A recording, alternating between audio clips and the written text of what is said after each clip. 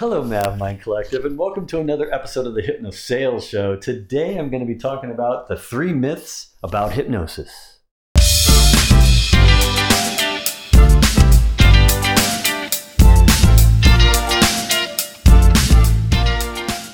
So, being a master hypnotist, I'm often approached by people that are curious about it. In a lot of cases, I'm the only hypnotist that they know.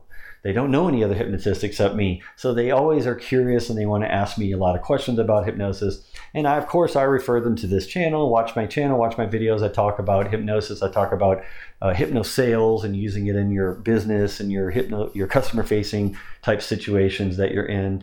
But sometimes they just ask me privately, isn't hypnosis for licensed professionals, which is the first one here I have on my list here. Right? It's a myth. There's no such thing as only having hypnosis only for a certain licensed professional. Hypnosis is for everybody. All of us do hypnosis all day long. We're hypnotized by things all day long. If you've ever driven home from work or from the store to your house and you completely had no memory of driving, like when you get into the garage or the driveway and then you realize, I don't even remember driving here. How did I get here from the store?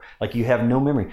That's called hypnosis. It created an amnesia because you were tranced by the road or by your thoughts internally. You were thinking about something else and you failed to remember anything of driving.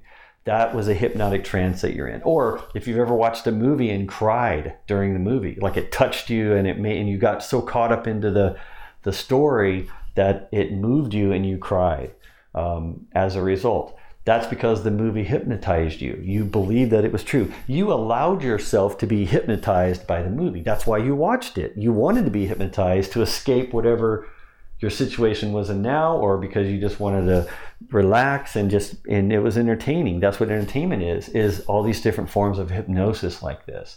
So hypnosis is a situation or condition that is induced by the environment all the time. It's environmentally induced in us all the time. It's heterogeneously induced when we talk to each other, when we get each other in conversations and we help each other focus on a conversation and we get into the conversation. That's also a form of hypnosis as well. So it's not for licensed professionals. It's for all of us. All of us are hypnotists. We just don't know it yet. I always say that, right? If you're in sales, you're a hypnotist, you just don't know it. But the idea is that all of us are hypnotists. We just don't know it. But hopefully you do now because you watch my channel and I talk about this all the time. So it's not just for licensed professionals. Now, the other myth is hypnosis is only used for medical or clinical conditions. And that's actually not the case. Most clinical and medical things are taken care of and diagnosed by real professionals like doctors and psychiatrists, psychologists, people that have 10 years of training in family therapy, any kind of therapist. Typically, if they know hypnosis too, they will administer it in those cases.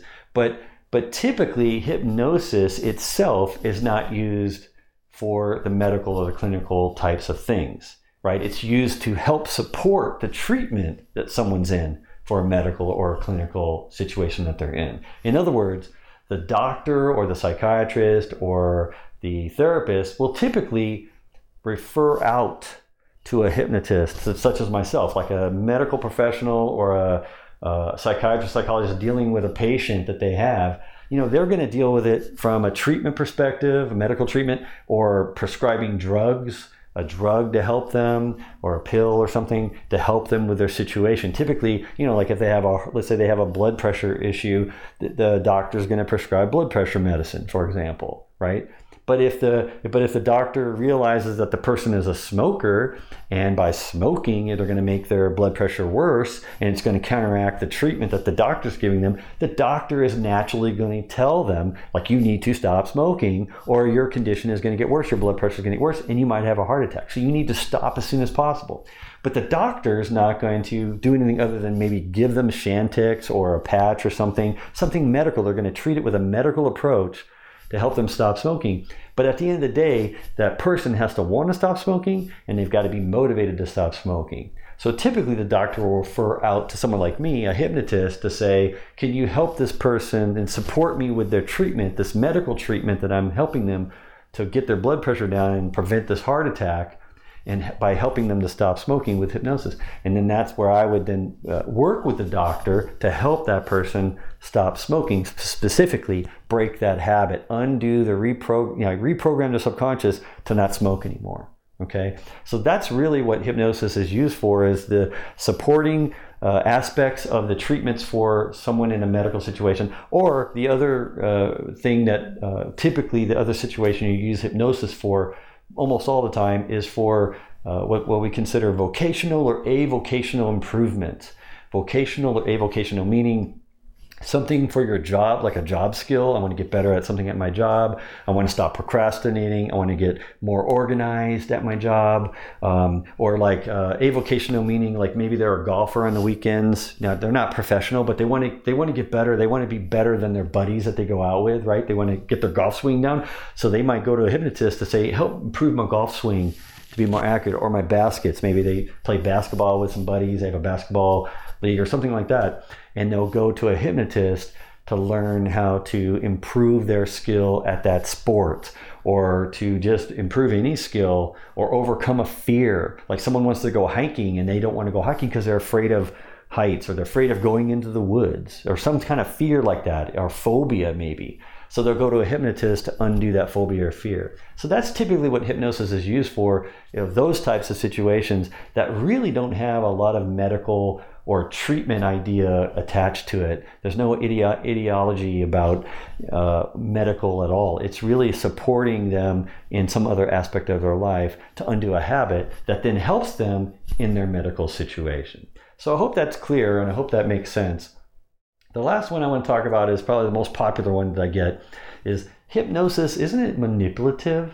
Like, isn't hypnosis manipulative? Aren't you manipulating people with hypnosis and hypnotic language? And I'm here to say that hypnosis itself, from my perspective and my training, hypnosis is not manipulative. But the person that's using hypnosis might be manipulative. That might be true.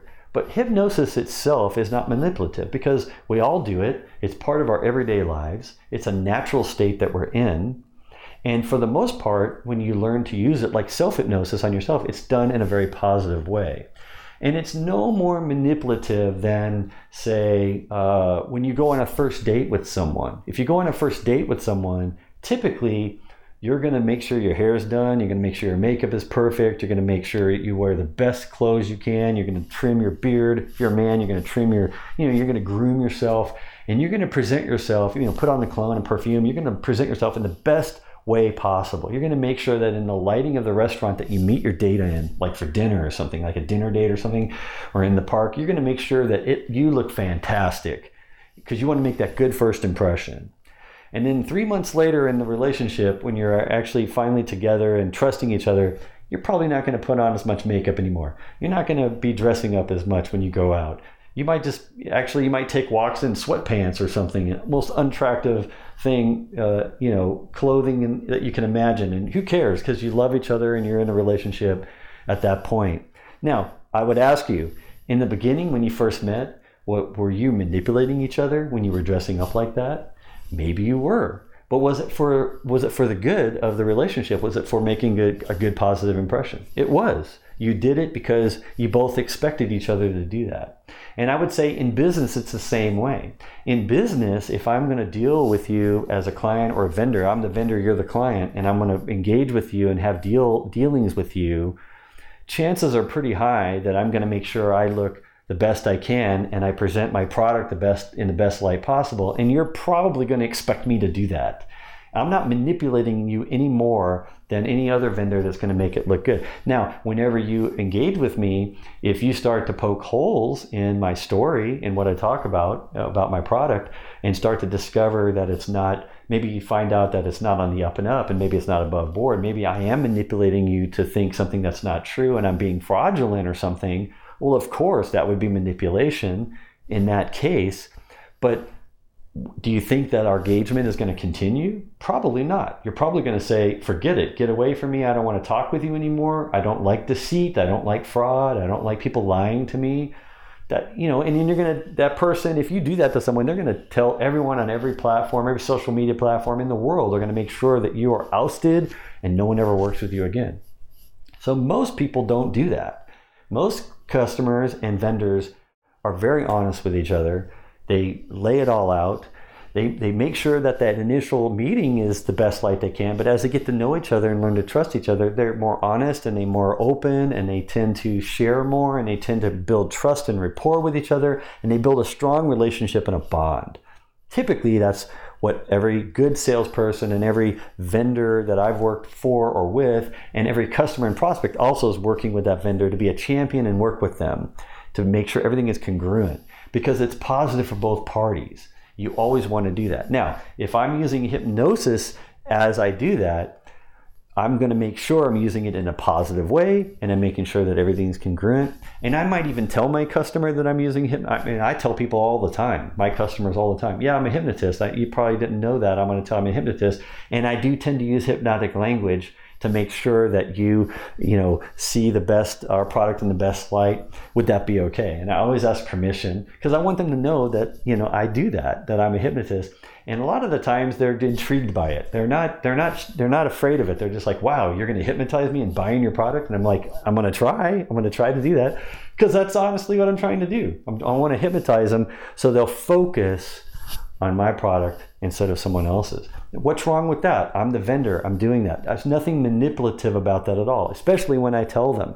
And in fact, if you don't want to tell your customer that you're a hypnotist, you can do this instead. You can say, hey, I'm a salesman. I'm an SE. My job is to sell you on this product, and just get their permission. Is it okay if I sell you this product? Can I talk to you and try to sell you on this product? Is that okay? And they might laugh and they might go, yeah, okay, yeah. But that's really what's happening. So you might as well just make it known, right? Make it known, and don't make it about manipulation. Just make it, this is what I want to do, right? So hypnosis itself is not manipulative at all. It's the person that's manipulative or that's not manipulative.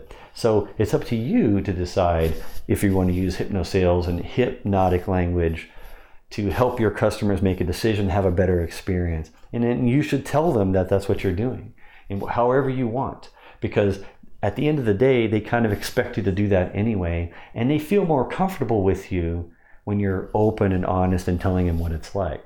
So I wanted to just dispel those myths about it today, and I hope this makes sense. And I hope that maybe you have a better appreciation for hypnosis and hypnotic selling now that I've walked through this with you. And hopefully you'll share this with someone else who may have these ideas and these myths, and they might still believe them, and you can help dispel it for them as well by sharing this video with them right now. And if you feel like subscribing, go ahead. And my name's Maverick, and I appreciate you watching, and thanks for your time. Until the next HypnoSales show, have a great rest of your day, and I'll see you later.